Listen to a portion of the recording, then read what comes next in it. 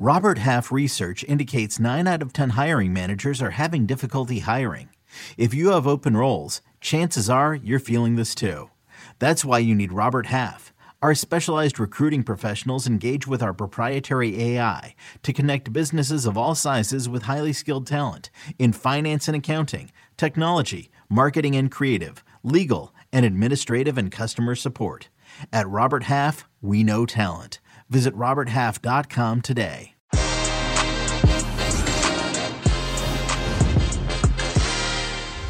Villarreal versus Liverpool was always going to be a David versus Goliath proposition, and for 45 minutes, an upset of biblical proportions looked on the cards. Alas, the Yellow Submarines' valiant efforts to make it to Paris come undone as Jurgen Klopp's Reds mounted a comeback within a comeback. I got James Bench, Jonathan Johnson, as well as Christina Unkel will join later on for a cameo. We'll talk about both halves, of course, and much more, including Wednesday's action and a little bit of what happened outside of the Champions League. Que Golazo Champions League semifinal recap begins right now. Hey, everybody, welcome to Que Golazo Pod on Twitter, youtube.com/Que Golazo. Please, we want your comments, we want your likes, and we want a lot of questions for James Bench and Jonathan Johnson. James Bench, how are you, sir? Yeah, I'm good, thanks. I've seen all of our listeners out there have been deleting their cowardly tweets about my Premier League superiority, but just so you know, our producer Des Norris is catching them, and I'm right, because the Premier League is superior. Yes, I'm glad you're right, James Bench, but please, let's not alienate a complete audience. We do want to have people watching and listening to us. But look at this. Is there a live stream of James? You spell your name wrong as well. Disgraceful. Ridiculous. I think that's an improvement, actually. Jonathan Johnson, how are you, buddy? Doing well, thanks. And you know what? Seeing James Bench wearing like a tie-dye Aston Villa combination has really lifted my spirits after seeing Villarreal get crushed there. Just when we thought the history was going to be made. Oh, it's a little Fred Perry action there. I see James Bench. I love it. I love it. Welcome, everybody. James Bench, Jonathan Johnson, LME in the house. That's BENGE, James Bench. Okay, just everybody. As an Echegaray, trust me, I get it when people get your name wrong, so it's fine. But welcome, everybody. Champions League Tuesday recap. And Liverpool reach their 10th Champions League final after waking up in the second half and realizing that, oh, yeah, we're Liverpool. We better get to it. And they make it to Paris. An unbelievable achievement, as is now their third cup final, of course, of the campaign. And the quadruple quest continues. Heroic from Villarreal, it must be said. They have no business being in a semifinal, and they really made their fans proud, especially in the first half when, wow, things were really rocking. But James Bench, give me your overall thoughts about this game as Liverpool reach their 10th Champions League final and how things went from a horrible first half to job done. Yeah, never in doubt, was it? No, it was very much in doubt. And I have to say, I thought at half-time the tie was getting away from them. Now, I think we all knew that, and maybe the problem for Villarreal and Unai Emery's team was that they just scored that second goal a little bit too early, and that they woke up and at half-time they came in and realised there was something to defend here. There was something to worry about, something to lose. And I think in those circumstances, it's a little bit natural of any team, but especially an underdog, and especially an underdog coached by Unai Emery, it has to be said. It's a little bit natural to sit deep, to say, we've got something to defend here, let's defend it. And that really is where things kind of went wrong for Villarreal. Of course, we have to say that it needed someone to make things go wrong. And I thought for Liverpool, Luis Diaz was absolutely that player. I think what was really apparent as that first half was rolling on was that these Liverpool players were starting to fear that something was going wrong, that the quadruple maybe was falling apart. I'm sure they wouldn't tell you that, but it looked like that watching it on TV. Luis Diaz plays with no fear whatsoever, and that's what swung this game for me. I think Villarreal was certainly, to an extent, the architects of their own downfall, but you know, the punch of energy that Diaz brought at the top of the pitch, it echoed across the side. It scared Villarreal a little bit, and that's how in 12 minutes, and it was just 12 minutes, this game went from in the balance to over. Yeah, I think that there's going to be a major temptation to come down hard on Villarreal, but I think, to consider the way that these two legs played out, they almost held Liverpool goalless for an hour at Anfield, and Liverpool got lucky with that opening goal in the first leg. They got lucky again getting back into it, this time through Fabinho. You have to question Geronimo really on a number of Liverpool's goals over the 2 legs, unfortunately. By the time it got to Mane's goal, I mean, I don't think anyone was surprised to see Rulli running out that far, considering how far the defense had pushed up. But I think there was always going to be that danger. There was always going to be that element, that mental element once the first goal went in, that, Villarreal's hopes and dreams were going to be punctured, because up until that point, it was going as well as could have possibly been hoped or dreamed, by those fans, by Unai Emery himself, and probably better as well. I think when we were all looking at that team sheet, especially with no Danjuma, suddenly you're thinking like, where are Villarreal going to get 1 goal, let alone 2? And then suddenly Etienne Capoue pops up with probably as many assists in 1 game, 1 half, as he's provided over the last 5 years or something like that. So, yeah. I mean, honestly, it had a bit of everything. It had us thinking that the unthinkable was going to happen, sort of Deportivo La Coruña against AC Milan-esque. And then, it fell apart. The order was restored, I guess we could say. And it's frightening just how this Liverpool machine can crush any team, any ounce of positivity that a team can get up against Jurgen Klopp's men can suddenly be ripped away from them in the blink of an eye. And like James said, 12 minutes was all it took for Liverpool to turn this match on its head and completely take back control of the tie. Well, at the very least, Villarreal set a good narrative in that first half, James Bench. At the very least, it was an exciting shock for the neutral, at least, and Villarreal fans, and obviously not a good shock for Liverpool fans that it was 2-0. How did Liverpool get it so wrong in that first half, or how did Villarreal get it so right, I guess? Or which way would you lean in that first half? I would like to start by leaning towards Villarreal and crediting them for a monumental effort and a commitment to pressing that we really do not see opponents of Liverpool attempt all that often, certainly if they're not called Manchester City. And I think to an extent that rattled Liverpool. They are used to, nowadays, they are used to dominating possession, dominating territory, and not really seeing much in their face. They know how now they're a team that has learned how to break down a low block. But beyond maybe half a dozen games in every season, they don't play many teams that just kind of gamble that they can match them man for man, which is what Villarreal did superbly. And they made the game play at the pace they wanted. They wound Liverpool up. Credit to former Arsenal player Francis Coquelin, who was magnificent in his brazen wind-up mission, his string of dives and cheap fouls. And beautiful performance. It's what you have to do. Equally, Thiago Motta-esque. Yeah, exactly. Equally, there was clearly like something up with Liverpool. Thiago had his worst half for pass completion that he's had in a Premier League or Champions League game for Liverpool. Did a Renato Sanchez and passed it out of play at one point. Yeah. And there was one moment where Van Dijk just hit a pass to, it looked to me like he was playing it to Thiago. Thiago seemed to think it was going to Jota. Jota thought it was going to Thiago. You had Alexander-Arnold just spooning free kicks and crosses miles out. It was, I think let's say, and let's assume it's hard to know, but let's kind of lean towards giving Villarreal credit and saying the Villarreal pressured Liverpool into making these mistakes. And although it's natural to want to sit back, to want to defend, I kind of do. I wonder if in that second half, maybe they just expended too much energy, but could they have kept that up for another 15 minutes and just, it was working. And I'm not sure that Diaz alone, as much as I've credited him, I'm not sure he alone would have changed this. And maybe, we don't want to blame Villarreal. They've given us a fantastic semi-final, but maybe if they just kept that up for 15 minutes, they might have achieved what we all thought was impossible.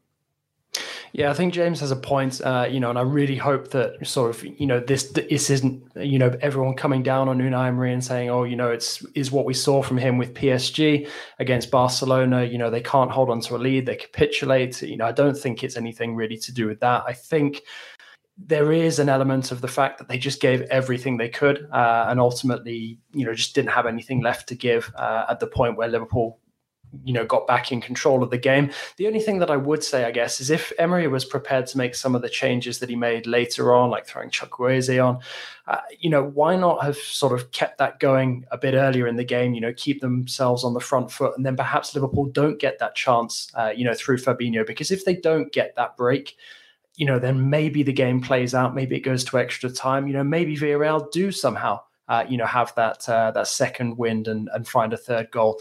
But ultimately, I think that there's only so far that, sort of the entire stadium willing that, comeback to happen was going to take Villarreal until, the limitations of the squad, the unavailability of certain players like Danjuma, was going to come back and bite them. And unfortunately, we saw what happened when that, did finally come to pass. There was a gasping moment of controversy, maybe not for some in the first half, where Alisson Becker seemed to have we didn't, I think after relook, we can I can at least think that it wasn't a penalty, but, there was a discussion there, and we have obviously, a professional to actually give us the lowdown here. Christina Unkel joins the show. She's such a busy bee these days, but, we got to steal her every now and again. Christina Unkel, how are you? Hi, team. I'm doing well. Busy is an understatement at the moment. I'm sure. But hey, at least it wasn't as crazy for you in this game, right? There were a few moments, right? But maybe not as bad as some others in the previous matches, in this campaign. Yeah, not as bad. There was only that one, kind of shout out, which we all know what we're about to jump into, which is funny because from a referee position and at least a referee perspective, once we saw it, immediately I was like, there's no way that's a penalty. That was just my instinct. But yeah, that I think was the only one. It was exciting, at least to watch. The first half was, and then kind of got a little boring. Let's break it down there, Christina. What were your thoughts initially from the actual decision or non-decision by the referee in that moment, and after seeing it in replay, what'd you make of it? Yeah, so the initial reaction, the Dutch referee, Mackley there, very well known. This is not foreign to him to be refereeing Champions League finals, let alone Europa finals. So I was glad he was on this match. This match, you might have paper, might not have seen, especially after the pass score line, not to have been as significant, but we know that Villarreal can be a handful for an official from a game management perspective. And so very, very glad that he had that approach and that he had that angle to see that. Initial body reaction was just on point. This is one of the ones where I've gotten some chatter back and people saying, how is this not a penalty? Because I think still shots really don't tell you the full story of it, right? Yeah. They show you this indication, but they don't show you. And this is one of the angles that was really difficult. There's essentially two angles that sold you. One was the one that would be the exact same angle that referee Mackley would have been watching at and looking at, which is straight on if we were looking down like towards Alisson. And then the other angle was on the right-hand side of Alisson coming back from the goal line.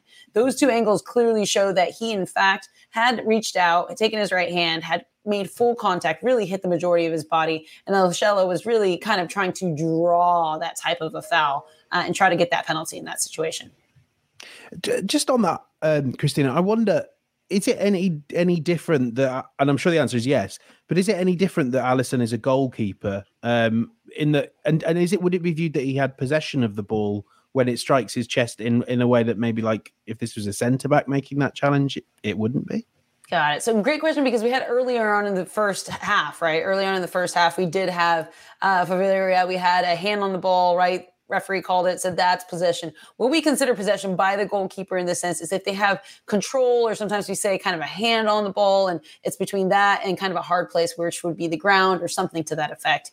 Here, because we have to give deference to the goalkeeper, is the only individual in the penalty area who could properly handle the ball. Him exposing himself and making himself out wide, that kind of gives us a little bit more deference to the extension of what he's going to be allowed to kind of have in these types of challenges, allowing to extend himself, make himself bigger. And if he does get contact on the ball before contact on players, then, we're going to give the deference to the benefit of the doubt to the keeper in the situation.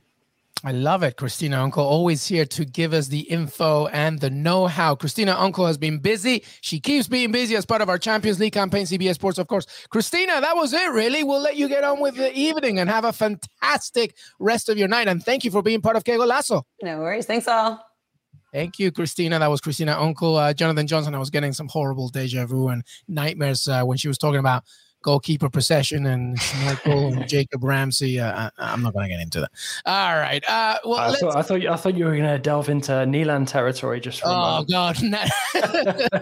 It will be a totally different episode if that was the case. All right. Well, let's move on within this game here. James Bench, you mentioned Luis Diaz. Jurgen Klopp obviously, altered a few things in the second half, kind of woke up the proverbial lion for Liverpool, saying, hey, wake up, you're Liverpool, come on, what are you doing? But Luis Diaz really changed the rhythm of this game, I think. He's just, and I think there's not an argument. If there ever was a conundrum, and I'm sure it has to do with fitness and, the busyness of a schedule, but Luis Diaz is undroppable at this point. Well, I mean, not if Diogo Jota and Roberto Firmino are your other options. They're all available, James Bench, and they're playing Tottenham, and Luis Diaz is fit. You would still start him. I don't think he's undroppable, and I think there was a strong argument for Jota as a sort of penalty box poacher for this game. But I mean, it's me being facetious. You are absolutely right that he has earned a chance to be in the strongest 11, and I think it's pretty clear now that if the Champions League final were on Saturday, you would expect Klopp to name the front three of Mane, Salah, and Luis Diaz. This is 21 games in a Liverpool shirt. He is everything you might have argued but didn't quite know that this front line was missing. He's fearless. He's unpredictable. He demands the ball. He looks to beat players off the dribble. He will always take a shot.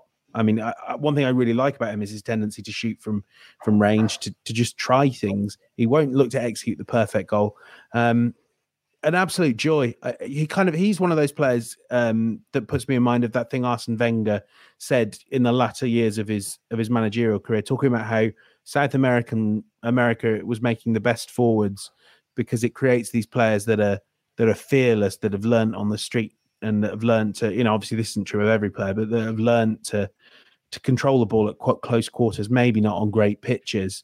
And I think you see a lot of that in Luis Diaz. He reminds me of players like Alexis Sanchez, even, if I'm being lofty, even a player like Neymar, just in terms of his consistent willingness to try and do something unexpected and beat an opponent. He's an absolute joy. And Ricardo Gareca said, the preview manager said a quote a few weeks ago or a month and a half ago saying how this is the part of the game in South America that needs to completely be not just noted but highlighted, celebrated, this fearless sort of tendency that they're actually everywhere all over South America.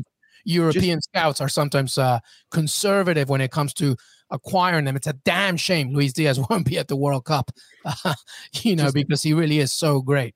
Yeah, just to dive in, one more point. I felt like a lot of Liverpool players got inhibited by their mistakes, especially as the game started edging away from them. Just because it came up, as we were talking, on the BT Sport post show. Luis Diaz absolutely shanked. It was an awful shot, that bicycle kick he attempted. It probably wasn't the best idea because he could have taken a touch. But one, like we say, that emphasizes his fearlessness and his willingness to try something. But two, it also didn't stop him. Minutes later, he was having another shot and another and another. I love this guy. That's South Americans for you, that's for sure. Yeah. I think as well, something else to factor into the debate around Luis Diaz is the fact that it's rare when you get a team like Liverpool, competing on all fronts, who make a transfer in January and actually look to use the player heavily and immediately. And the fact that they have, I think has challenged him to raise his game, to show what he can do. And he's chipped in so many times already, in truly crucial moments. I remember him being absolutely brilliant against Benfica in the previous rounds. And it's, I think it's the perfect way, for somebody to, really start to bed in with a new team when there is that sense of need as soon as you join the club, because it could have been quite easy for him to just sort of, have a bench role, sometimes make a cameo appearance between now and the end of the season, just to sort of be eased into life. He's been thrown fully into it, as you'd expect from Jurgen Klopp. And, he is swimming rather than sinking. Yeah, no, absolutely right. Just one note about Luis Diaz, by the way, after Copa America, when, he did so well the past summer, literally 3 days, he went back to Barrancas in Colombia and he played in a pickup game for like 90 minutes. And he did literally the same things that he was doing in a professional match against like Brazil. It just goes to show how like, this beauty of South American flair. You want to stop Luis Diaz, you get the Peruvian right back, Aldo Corso. That's how we stopped him and didn't get to the World Cup. Okay, sorry, Colombians, we'll move on. All right, let's talk about the quadruple for Liverpool, by the way. Unbelievable stuff. Okay, Sadio Mane deserves a mention, by the way, the highest-scoring African player in Champions League history. That's pretty freaking remarkable for Sadio Mane. But Liverpool in itself, Jonathan Johnson, let's begin with you here. I mean, the quadruple quest continues. It's unbelievable, really, what they're on their way to achieving. Here we go. They've won the League Cup. They're a finalist against Chelsea in the FA Cup. The Premier League, they're still searching for that, of course, with Manchester City, and the Champions League. They're in the final, their 10th Champions League final. It's really unbelievable, as well as the fact of all the matches they have been playing. Every match that they could be in, they've been in this season. That's remarkable, Jonathan Johnson. Yeah, absolutely. We've been saying recently, I think as recently as last week, just how phenomenal this would be as an achievement if Liverpool can pull it off. I'm still of the thinking, and I've sort of grown in my confidence in this thought after seeing that 90 minutes just there, that, Liverpool may well still slip up in one of these pursuits. I'm not sure exactly where it'll come. My suspicion is that it'll be in the league. We discussed this in the pod recently with James. It just feels like, Liverpool probably will win 3 or 4. I think I definitely think they're good for that. They've got the momentum behind them. They've got that mentality as well. It's going to be very, very tight. It wouldn't surprise me to see this going absolutely down to the wire.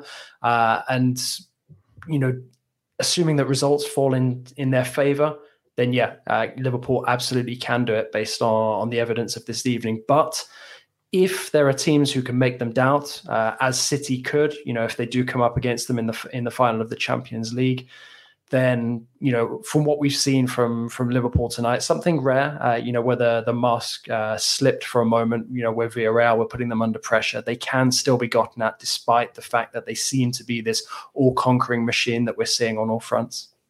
I mean, it is possible that what we just saw was the wobble. This is a team that's good enough, that has enough depth that it can, it can address those issues in time for Saturday night. I mean, that certainly is going to be a tough game against Tottenham, probably the toughest they have left. But equally, they have the quality to win pretty comfortably. I mean, I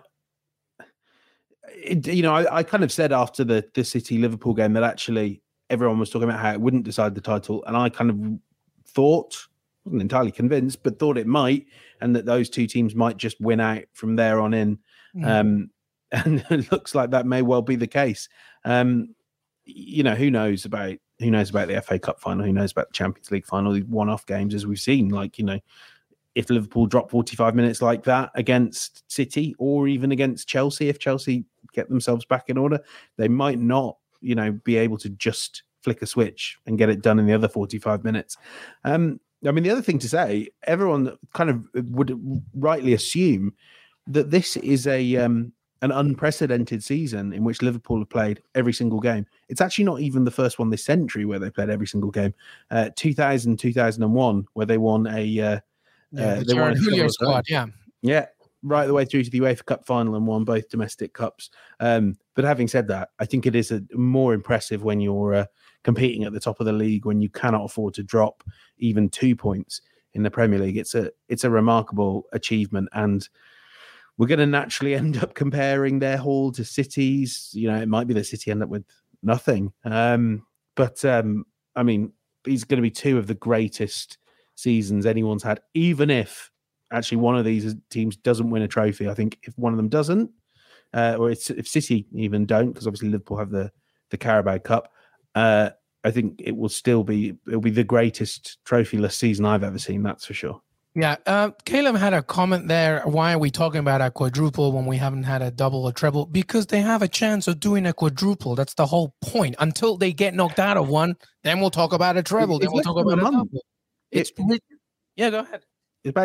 They've got 6 games left. If they win 6 games in a row, if Liverpool win 6 games in a row, they're quadruple champions. Yeah, Be a it's quadruple ridiculous. winner. We have to talk about it, Galen. Well, how can you not talk about it? Yes, we could talk about the treble, we could talk about the double, but they're on their way to getting a quadruple. The At a Time podcast. Who would have had a better season? Liverpool with the Premier League, FA, and Carabao, or Manchester City with Champions League? Who wants to take this one first? Jonathan? Yeah, I'll go first. Adding to James's thoughts, I mean, sort of in terms of the play and what we've seen from City, I take your point that, this will be one of the greatest trophy seasons ever. But if City don't come away with some silverware, notably the Champions League, I think that will feel very, very bitter we're assuming that they do manage to get past Real. That's a big assumption based on everything that we've seen over the last 10 days or so.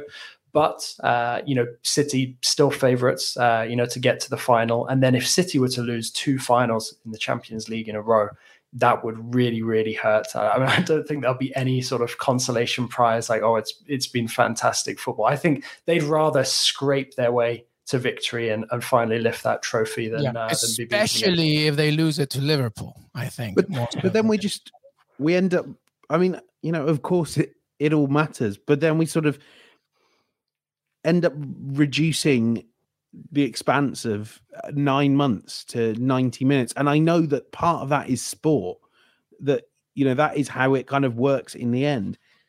Equally, I don't particularly see how it's a failure to fall short against this Liverpool team. I don't see how it's a failure for Liverpool to fall short against this City team. I think, and I know this is quite airy-fairy and, it's hold hands and form a peace sign thing, but it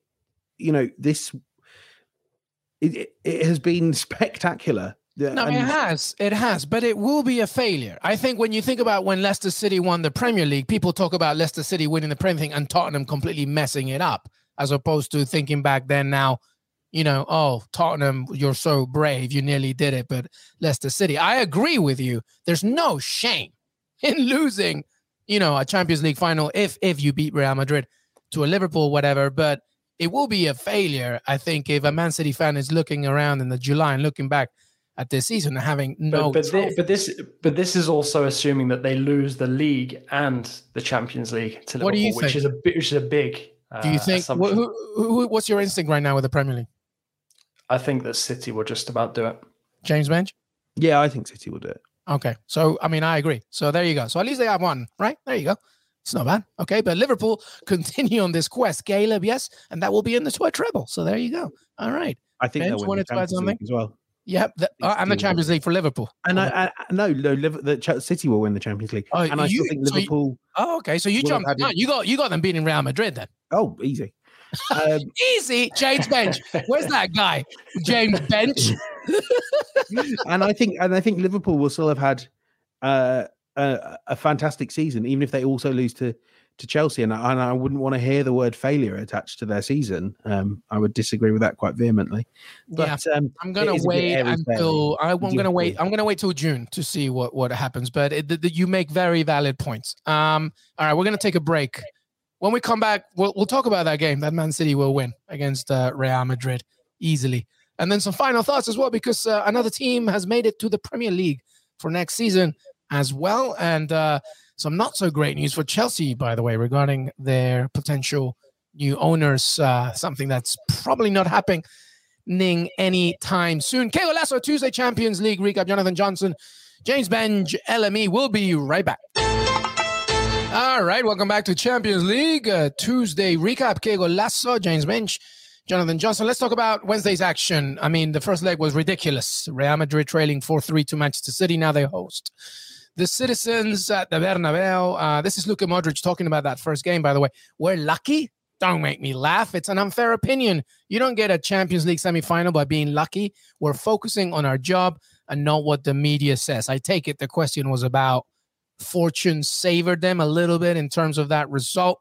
Jonathan Johnson, they host Manchester City. It's only one goal in it. James Bench, in the preview, we talked about how Man City, even though they won this game, they felt like they lost it in a way just because Real Madrid just wouldn't go away. Jonathan Johnson, how do you see this one going? What are you thinking as Real Madrid, Carlo Ancelotti, the new champions of La Liga, host Manchester City?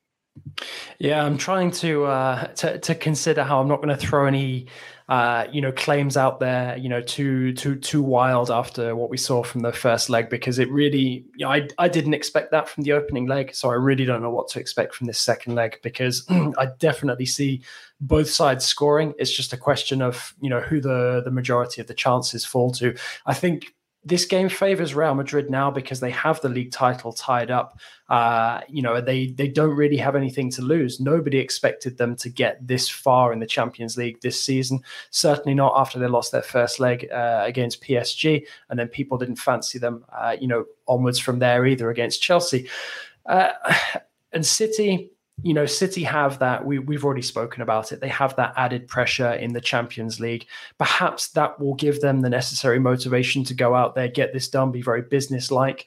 But, Pep does have that nasty habit of always overthinking things when there's a slight bit of pressure on. So, really we'll just have to wait and see, the two sides that turn up on the pitch. It's shaping up to be fantastic, which probably means it's going to be 90 minutes of really dreary, awful football where we can't even buy a goal after all of the great play that we've seen over the last week or so. But no, really, I hope it lives up to the first leg in some way, shape or form. I don't think it can because it was so unexpectedly good. But I really think that City will be kicking themselves if they don't get past this Real Madrid side. But then I've been bashing Real Madrid since out of the group stages anyway. That's true. Benj? Well, but you're not necessarily wrong to. Go back to what Luka Modric was saying. Like, it isn't luck to have Luka Modric in your team and to have Karim Benzema in your team. That's not luck. That's good squad building. Having said that, it is also true that, as we said in the preview yesterday, that if you take the totality of the 450 minutes of or it must be even more actually, it's about 480 minutes of knockout football that Real Madrid have played so far. For the majority of them, they have not been the better team. They've been fairly noticeably inferior for quite a lot of them. Like we say, though, it's not luck. If the best player in the world, which I think most people would agree Karim Benzema is right now, he can win you ties in 10 minutes, as he did against Chelsea, as he did against PSG, and as he may well have done against City without us even really appreciating it. Having said that, and again, I'm repeating what I said yesterday. If that's how it keeps going, then eventually what will happen is in the minutes where your opponent is stronger, they'll just put the tie out of your own reach. We were joking about this in the first leg when City dominated for the first 12 minutes. It was, I can't wait to see what Benzema and Modric are going to do to bail Madrid out of this one. But at some stage, they won't be able to. I think the big thing for City is that they don't have quite the same glaring weak point that they did in the first leg. João Cancelo, we know, will be back. Kyle Walker looks like he's now available. It's pretty remarkable because there was talk he would miss the whole season, but he's flown to Madrid. Walker, if he's even if he's fully fit, if he's good enough to play, a huge weapon for nullifying Vinicius. Vinicius is fantastic, and there is more to his game than pace. But if you can match him stride for stride, you do have a good chance of slowing him down. If you force it to then become Benzema, creating shots for himself, taking shots for himself, doing everything on his own with a little bit of help from Modric, you make it a little bit easier for you, as well as having Cancelo back in the team allows you to add bodies to midfield in possession to make things a bit more controlled, to make things a bit more steady. And that's why, going back to what I said before the break, I think City have cause to be confident. But as we say all along with Real Madrid, they're a daft team. This is a daft competition, and sometimes that suits them quite well. Yeah, they're all about chaos. David Alaba, by the way, is in the squad. Many of us didn't think so, but he's in the squad. I don't know if that means he's in the squad just for vibes or he's actually going to get some minutes. Based on the first leg, that's a hammer blow for Real Madrid, is it not? Yeah, exactly. Bad Casemiro is here, by the way, and he played center back as well this past weekend, as Ben Hayward reminded us in the preview. Jonathan Johnson, has your opinion on your prediction for the game changed at all? What did you have it originally? What is it now? I had it pegged as a 1-1 draw, which obviously would see City through. I'm going to stick with that. My shout for Villarreal Liverpool was that Villarreal will win 1-0. So I kind of was hoping that there would be no more goals after 3 minutes, but I'm more confident with Real City, so I'm going to stick with that. 1-1. That'll be 5-4 City on aggregate. But I do think that the return of Casemiro in particular is really important for Real. And I think getting those minutes in over the weekend, that will give a different complexion to the midfield. I mean, there was a crazy rumor that came out on Twitter that I saw floating around. I think it came out through the Brazilian media that Real Madrid are looking to, give their midfield a youthful touch. So they'll get rid of the youngest midfielder, Casemiro, and bring in someone even younger just to sort of take away from the fact that Modric is, getting on to being geriatric now in footballing terms. Benj? Yeah, I'll stick with kind of what I said whenever I emailed my predictions over. I think 2-0 to City feels about right. I'm kind of gambling there on some degree of sort of regression to the mean, that all these XG numbers will finally actually make sense in a Champions League tie. In the end, Madrid might have the best player, but like in pretty much every other spot in the team, they are a little bit outclassed. And so you kind of go for the better team, don't you? I guess I'm not going for a 4-3 extravaganza, but I do think it's going to go to extra time, and I do think Man City will win it in extra time. But, I said Villarreal would win today, and, they won the first half, if that's anything. We'll take Nacho over an injured Alaba, but Casemiro and Militao have to step up big. Well, Casemiro, I mean, we know what he can always deliver, but yes, it will be tricky regarding that back four for Real Madrid. All right. Some final thoughts here. Let's talk about some things outside of the Champions League. Bournemouth and Nottingham Forest, by the way, played a very big game in the Championship today. If Bournemouth won it, they automatically head off to the Premier League in the second place position in the Championship. Nottingham Forest would have leapfrogged them, and it would have taken for the last day of the season for them to hopefully get an automatic promotion. But Bournemouth win it, and they're through to the Premier League. I was watching a little bit of it. Our Poppy Miller is a Nottingham Forest fan, so I'm sure she's not too happy about that. But the Cherries are back. James Bench, thoughts? Yeah, not been gone long enough for me to miss them, I have to say. And look, I look at the Championship at this stage of the season with my selfish spectacles on. I've never been to the City ground. Actually, I have to say the Vitality is a really lovely stadium. Bournemouth's a great city. It is a great stadium. And Bournemouth is a great city. And by God, Premier League back at Craven Cottage. We love it. However, I wanted to go to the City ground. So, but congratulations to Bournemouth and to Scott Parker. There was a lot of pressure on him. I think he had to prove a lot. And if they hadn't gone up this season, when the parachute payments start trickling down, it could have been tough. Still sets the stage for a really exciting final day, as we always get in the Championship. In many ways, the team that might be just as happy as Bournemouth about this result is Millwall, who played Bournemouth on the final day. They need to win to have any chance of making the playoffs. If they do, look, what can I say? I like having as many Premier League teams in London as possible. Fulham's given us one more. I've lost track now. I think it'd be something like 7 London teams. Sounds about right. If someone wants to do their speedy maths, obviously we're losing. You're not considering Luton part of London? Absolutely. I mean, they do have a London airport, don't they? But it's not easy to get to. I'd take Luton. Look at it. I'd take Luton. It's 7.5, isn't it? I don't know. Luton are doing their best to throw away that playoff place. Indeed. That's right. They're currently 6 points above Middlesbrough. Yeah. Premier League's not ready for Millwall. But imagine that Nottingham Forest Millwall in the first round of the playoffs. Oh my goodness, that would be crazy. Could be something.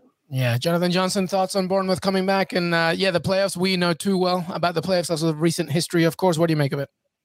Yeah, absolutely. It doesn't surprise me to see Fulham, making it back up again.